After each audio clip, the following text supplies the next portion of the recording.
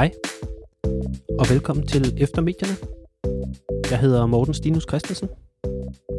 I dag taler jeg med Peter Hervik, der er en af Danmarks førende forskere i spørgsmål omkring racisme og nationalisme. I øjeblikket er han uafhængig forsker, men har tidligere i sin karriere været tilknyttet som lektor på Aalborg Universitet og en masse andre stillinger. I interviewet taler vi om en masse ting. Vi starter med, at Peter taler om sine forskningsresultater med udgangspunkt i nogle af de undersøgelser, han begyndte at lave i 1990'erne. Vi taler blandt andet om det begreb, der hedder nyracisme, og I får lige en definition af det her fra en af Peters artikler, der hedder race, racialisering, racisme og nyracisme. Det er en artikel, der blev udgivet i 2015, og jeg linker selvfølgelig til den i episodebeskrivelsen. Men der skriver Peter, at nyracismen bygger på en tro på kulturernes uforenelighed, som nok ofte er en reaktion på afvikling af interne landegrænsers betydning. Øget mobilitet af mennesker, varer, idéer, information og kapital, der alle bryder med nationalstaternes naturlige orden. Og det er som sagt et af de nøglebegreber i Peters forskning, og vi taler om, hvordan den hænger sammen med nationalismen i Danmark. Forståelsen for de her ting har Peter blandt andet fra, som sagt, de her undersøgelser, han lavede med andre i slutningen af 90'erne, hvor han for eksempel interviewede en masse danskere om deres forhold til de her spørgsmål om racisme og mangfoldighed osv. Noget vi især kommer ind på er, at spørgsmål om, hvad danskhed er, egentlig ikke rigtig for alvor blev defineret, før man kunne definere, hvem der i hvert fald ikke var danske. Og det er som sagt en udvikling, som Peter især så begyndt i 90'erne, og så selvfølgelig op til i dag. Efter den snak, så hopper vi nogle år frem og snakker om Mohammed-tegningerne og nogle andre af Peters forskningsresultater, der viser, at mange af de islamkritikere, som for eksempel Lars Hedegaard, der var med til at sætte dagsordenen her under Mohammed-krisen, havde meget stærke forbindelser til den amerikanske højrefløj. Og Peter snakker om, hvordan hans forskning viser, hvordan både idéer og personer fra den yderste højrefløj i USA og andre steder endte med at påvirke den danske debat dengang i 2005-2006. Cirka halvvejs gennem samtalen går vi videre til den her igangværende kampagne om at begrænse forskning, højrefløjen ikke bryder sig om, som vi især har set fra Henrik Dahl og Morten Messerschmidt. Vi taler blandt andet om en bog, der hedder Er danskerne racister?, der udkom i 2013 og skrevet af Mehmet Nesef og Henning Bæk. Bogen fik en masse ros fra den borgerlige fløj og presse. Den korte version er, at bogen ved at bruge en ret esoterisk forståelse for racisme, der ligger meget langt fra det, som den meste racismeforskning benytter sig af, kunne konkludere, at nej, danskerne er ikke racister, og kritiserede meget den forskning, der påpegede, hvordan racisme manifesterer sig i Danmark. Den her bog var på sin vis startskuddet til de angreb på forskning og racisme, vi stadig ser i dag. Og den igangværende kampagne taler vi så også lidt om, inden vi til slut taler om Peters oplevelser med at deltage som forsker i racisme i den danske debat og deltage i mediedækning af racisme osv. Og så snakker vi også lidt om, hvordan noget antiracistisk aktivisme ifølge Peter risikerer at gå i en lidt uhensigtsmæssig retning. Peter har som sagt udgivet virkelig meget i løbet af sin karriere, og mange af de her publikationer kan man finde på hans hjemmeside, der hedder peterhervik.dk. Hans seneste bog, der udkom i 2021 på forlaget Klim, hedder Sådan er det bare, og den vil jeg anbefale meget kraftigt. Som sagt linker jeg også til den her artikel, han skrev i 2015, hvor en masse af de her begreber som nyracisme og så videre bliver afklaret, så den vil jeg også meget kraftigt anbefale, hvis man synes, at den her lidt nørdede snak er interessant. Tusind tak som altid for, at I vil lytte med. Jeg stiller om til mit interview med Peter Hervik. Peter Hervik, tak fordi du vil komme. Vi kender jo hinanden, må vi jo heller lige deklarere. Kendt hinanden i næsten 10 år efterhånden, er det vel? Jeg skrev til dig, da jeg var interesseret i at få en Ph.D., fordi du ligesom er en af de førende forskere i de ting, jeg selv interesserer mig for om racisme og medierne og racialisering og alle de her ting. Så jeg var rigtig glad for, at du vil snakke med mig her, fordi du er for mig og for de fleste andre, tror jeg også, godfather af dansk racismeforskning, kan vi vel kalde det, og har inspireret rigtig mange og har skrevet nogle meget vigtige værker i den akademiske analyse af racisme. Vil du ikke give et overblik over dine overordnede forskningsresultater over det, du kalder nyracisme i danske medier? Jo, først vil jeg sige, at det er jo altid en fornøjelse at få en rigtig god faglig snak, og du er jo en af dem, der er godt fordybet både i litteraturen og i forskningshistorien med din Ph.D. fra USA, og det er en fornøjelse at følge dig undervejs og tale med dig. Tak. Den første gang det begreb nyracisme kommer ind, det er i et stort stort projekt støttet af Forskningsrådet i 1996-99. Og det er der, hvor vi finder ud af, at vi kan ikke kalde det her andet end nyracisme, som en form for racisme, som både er en fortsættelse og ny af den gamle racisme i verden efter 1989. Men helt tilbage der har vi set den. Men det er meget vigtigt at se den i forhold til den nationalisme, som i den grad blomstrede op efter Maastricht i 1992 og afstemningen i 93, og så igen i slutningen af 90'erne, og som virkelig udvikler sig undervejs. Kernen i det er nok, hvis man siger, hvordan kan man behandle flygtninge og indvandrere og asylsøgere den måde, man gør det i Danmark. Hvis man skal ligesom tænke igennem majoriteten og politikerne, så er det jo det der med flygtninge, indvandrere og asylsøgere er ligesom alle andre mennesker. De er ligeværdige, de er lige intelligente osv. osv. De har fulde menneskerettigheder. Bare ikke i Danmark, fordi de ikke hører naturligt sted. Det er ligesom kernen i den nyracisme, som startede i England og Frankrig, og beskrevet af de her Martin Parker og Tageev og andre. Og den vi så der i slutningen af 90'erne i Danmark, og har fulgt op i løbet af, altså helt op til i dag simpelthen. Du kan ikke tale om racisme i Danmark uden at tale om nationalisme. Nationalismen handler om, hvem er med og hvem er ikke med. Og dem, der ikke er med, de falder langs raciale linjer, som er mørke og brune, og folk, man forestiller sig, ikke rigtig hører til. Og på den anden side har den det racistiske element, som også er, hvem der hører til, og hvem der ikke hører til. Og så er det jo det, der bliver udslagsgivende for, hvordan man tænker om folk udefra. Og det er meget vigtigt, fordi racisme er ikke noget, altså har ikke sit eget liv. Det har brug for et eller andet køretøj at køre rundt i. Og det må man ikke, nationalisme er en meget stor del af det, men det er klasseforhold også, og det er kønsforhold også.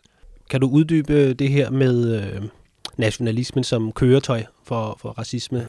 Det er jo den her idé om også, der er rigtig mange dele af den, men der er den del, som også Marianne Gullestad i Norge, min rigtig gode ven, mens jeg var deroppe, har fundet ud af, at den der nordiske lighedstankegang, den faktisk bygger på den tanke, at man er nødt til at være ens for at være lige. Og når det er sådan, at den tankegang bliver mere og mere erkendt i befolkningen, så er det i slutningen af 90'erne, vi skriver om, at Danmark, man kan sige, at Danmark bliver hvidt på en måde, forstået på den måde, at de opdager, at det ikke er alle dem, der er i landet, der er hvide. Og så bare en enkelt kvinde med tørklæde ender med at blive en påminder om, at den her nationalisme er ufuldstændig. Og det skaber en form for spændthed og vrede på en måde, hvor man vil have genoprettet den her tid fra før Danmark blev korrupt og blev en blandet størrelse. Jeg synes, det er vigtigt at tage fat på noget af det oprindelige og nogle gange totalt misforstået. Vi havde jo et kæmpe materiale der i slutningen af 90'erne, 55 interviews på 1-3 timer, og ud af det, analysen af det, viste en baggrundsforståelse hos den danske befolkning, som viser den der generende forskel, altså hvor man har en forventning, ligesom man har forventninger i et ikke-rygerhjem, at hvis der kommer en ryger, og rygeren ryger alligevel, så skaber det problemer. På samme måde er det her, man forventer, at folk udefra nedtoner deres forskellighed. Og hvis de ikke gør det, så vil det udgøre en generende forskellighed, som gør, at verden her bliver til racist. Og det er ikke verdens egen skyld, men det er de andres skyld. Det synes jeg var rigtig, rigtig vigtigt at fange ind i den forståelse. Men der er en anden ting, det er, at vi kan spore helt tilbage til Maastricht, den idé om, at vi ved ikke rigtig, hvem vi er i den danske nation, den nationale identitet. Vi kan ikke blive enige om det, men vi kan blive enige om, hvem vi ikke er. Og vi er i hvert fald ikke ligesom dem og dem og dem. Det er den, som bliver kultiveret i slutningen af 90'erne og op gennem 0'erne med vi ved ikke, hvem vi er, før vi ved, hvem vi hader. Det var det, der var meget, meget gennemsyret hele debatten omkring Mohammed-karikaturtegningerne. Ja, altså det skulle jeg lige til at nævne, at for mig at se, og det kan selvfølgelig have noget at gøre med min alder, fordi der i 90'erne var jeg teenager, så der følte jeg ikke så meget med i alle de ting, men for mig at se, og for måske for den generation, jeg ligesom er del af, er Mohammed-krisen virkelig et skæringspunkt, og det er ikke noget, jeg har sådan nødvendigvis nogen klar, eller det er nødvendigt, jeg har ikke nogen klar konklusion på det endnu, men for mig er Mohammed-krisen fuldstændig central i den måde, nyracisme eller kulturel racisme, nationalisme i Danmark har udviklet sig på siden dengang. Kan du tale lidt om nogle af de dynamikker, den ligesom Mohammed-krisen ligesom for alvor gjorde til, ja, hvilke dynamikker var det ligesom forstærket eller udstillet? Ja, jeg er nødt til at tilføje, at det her foregår igennem medierne. Ja. Og der er nemlig en udvikling i medierne, hvor vi har argumenteret tilbage i 2006 og 2007 for, at der sker en repolitisering af medierne. Og her følger vi blandt andet medieforskeren Stig Jarvert, som jo har de strukturelle ændringer, som er vigtige. Og de går tilbage til slut 90'erne, hvor reklameindtægter går fra aviserne over til internettet. Bladhusene mister abonnenter, de mister penge. Og så kommer de gratisaviser. Så når i til 2005 og 2006, så er gratisaviserne ude at dække 60% af nyhedsområdet ifølge folk selv. Ikke? Så der er kæmpe problemer. De mister penge. Det bliver altså mere og mere kommercielt. Mediernes respons er så holdningsjournalistik, og så ligesom en lavere og lavere fællesnævner, hvor konfliktstoffet bliver endnu mere vigtigt, end det er i forvejen. Når vi så når frem til Mohammed-karikatur, der er også ting, der foregår i 2001, men med tegningerne, der går det så fuldstændig amok. Allerede inden 30. september, hvor de her tegninger bliver publiceret. Men det vi kan se der, det er blandt andet, at den dominerende diskurs i medierne, det er en dansk ytringsfrihed er det handler om, og det er en dansk issue. Men det vi kunne vise med forskning, vi var med helt fra starten af, det var jo, at der var kerneværdier, og der var netværksforbindelse til de nykonservative på østkysten i USA. Og det er ikke bare noget, det er jo virkelig stort. Og nogle af alle de her folk, som altså Lars Hedegaard skrev, og hele det epistemiske fællesskab omkring ham skrev, og de havde jo i februar og marts måned 2006 jo en meget, meget stor del af de længere tekster i nyhederne. De blev pumpet ud, og så videre. Så det var meget vigtigt at få det ind, fordi det netværk, eller de folk, der skrev, udgør et netværk, som vi så allerede blev født i 2001 og igen i 2004, som er bag ved Trykkefrihedsselskabet og Uriasposten og så videre, så videre. Ikke? Altså, at der er et helt konkret samarbejde mellem amerikanske og britiske sådan, Gatestone Institute og sådan forskellige sider og organisationer, som at der simpelthen er et værdifællesskab mellem dem og danske meningsdannere, eller journalister og så videre, som er med til at bære den højreorienterede, konservative, neokonservative forståelse for de her ting med ind i Danmark? Eller? Ja, okay. Men det vigtigste, det er ikke bare en holdning, jeg har, eller vi har. Altså, vi gik jo videnskabeligt til værk og fandt sammenfald mellem kerneværdier og netværket. Og kerneværdier, det er sådan, der kan ikke være moralsk lighed mellem os og de andre, for eksempel. Og vi ved ikke, hvem vi er, før vi ved, hvem vi hader. De går igen. Men jeg vil godt lige have en længere linje knyttet an her, fordi de folk, der ligesom man omgiks med dengang, og som fik præmier eller fik frihedspriser i Trykkefrihedsselskabet, er blandt andet en som Daniel Pipes, men også andre end ham. Og det er Daniel Pipes, som jo foretog nogle ting omkring et projekt, der hedder Campus Watch, langt tilbage, som ligner fantastisk meget det, som Messerschmidt og Henrik Dahl, de kører af i de her år. Altså det er som om, de er så inspireret af det værste i USA, så man kan kun undre sig over, at Henrik Dahl var engang en forsker, som kunne definere og var dygtig og fik en Ph.D. godkendt, og han kunne undervise osv., og alt det her har han fuldstændig solgt ud af i dag. Og der er det så, at der er nogle helt konkrete personsammenfald, I fandt dengang. Ja, lige præcis. Ja, med Daniel Pipes for eksempel, som er... Så det er ikke kun, sætter jeg til citationstegn, idéer, der ligesom deles, men det er helt bogstaveligt møder, altså fysiske møder mellem de her folk i Danmark og resten af Europa og USA og den højreorienterede, som jo tit er meget pengestærk med alle de her tænketanke og Nasser Carter, der bliver ansat i Hudson Institute efter Flemming Rose, der ender hos Cato i Washington D.C. også. Flemming Rose er selvfølgelig ikke helt på samme måde integreret i den her højre fløjs, men der er ligesom en pengestrøm. En artikel, der kommer her i efteråret, der har jeg kaldt det forholdet 8-1. Fordi forholdet i USA mellem antal ansatte og mængden af penge og adgang til medierne, den er groft sagt, sådan der er 8 på højre og ekstrem højre mod 1 på venstre side. Ikke? Og nogenlunde det samme kan man se herhjemme i Danmark. Så det er jo meget, meget svært at komme til ord i medierne med sådan en solid forskning på racismeområdet.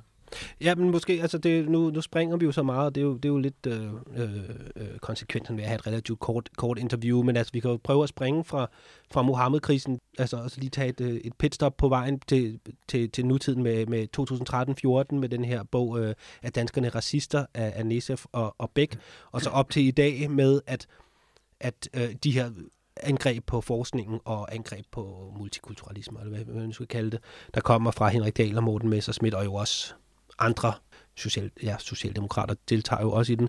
Kan du tale lidt om det? Bogen kom jo i 2013, men det var jo en debatbog. Den hvilede ikke på videnskabelige kriterier, og den var faktisk noget ældgammelt stof, som blandt andet Mehmet Nesef havde lanceret i 1988, altså 25 år i forvejen, ikke? Hvor han mente, at han kunne læse noget i vores undersøgelser, og der må man bare sige, vi var 3 mennesker, vi havde 30 siders transkribering, og vi havde virkelig grundig analyse af det, vi lagde frem. Men det hører også med til, at de aldrig nogen, Mehmet og Nesef og Henrik Bæk har aldrig nogensinde selv for alvor studeret selve racismen, og den definition, de kom op med, var ikke den, de brugte til at analysere alle de der ting, som de havde fat i. Og det var endnu værre end det. Det var jo, at hele det store segment af journalister og lederskribenter, som behandlede dem, de tog simpelthen for givet, hvad det var, de sagde. De opdagede ikke selv, at det var en Silvan-definition på racisme, de kom med, og så kørte de bare ud, fordi det var en form for sandhed, de godt kunne bruge. Og den udkom jo i 2013, den bog der, og det er jo egentlig grundlæggende både selve bogen og den meget venligsindede modtagelse, den fik især den borgerlige presse. Det fik jo ligesom en ny acceleration her sidste år og i år med Henrik Dahl og Morten Messerschmidt især.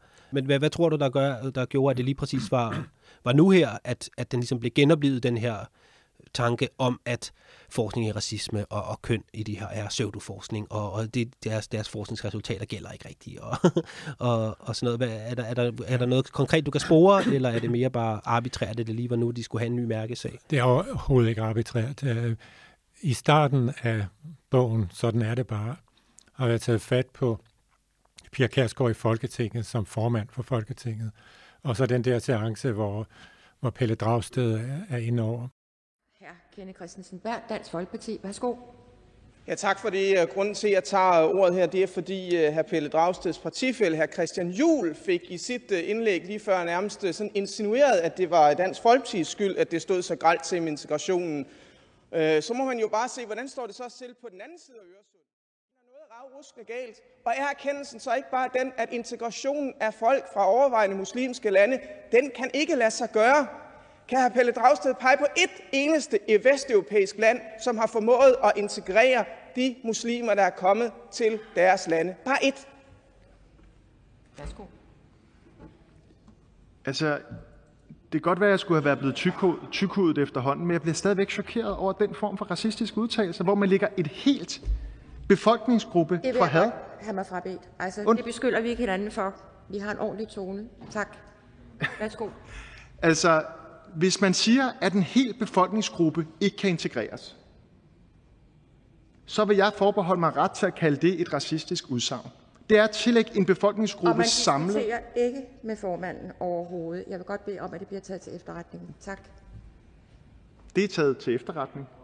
Og den har vi analyseret i en lidt bredere sammenhæng, for at vi har analyseret den og bruger den til at illustrere, hvad det er, der foregår. Og det er sådan, der er jo ingen tvivl om, at Pia Kjærsgaard er nationalist. Selvom journalisterne og politiske kommentatorer ikke vil kalde dem nationalist. Der er alle mulige erstatningsord i stedet for strammere udlændingspolitik osv.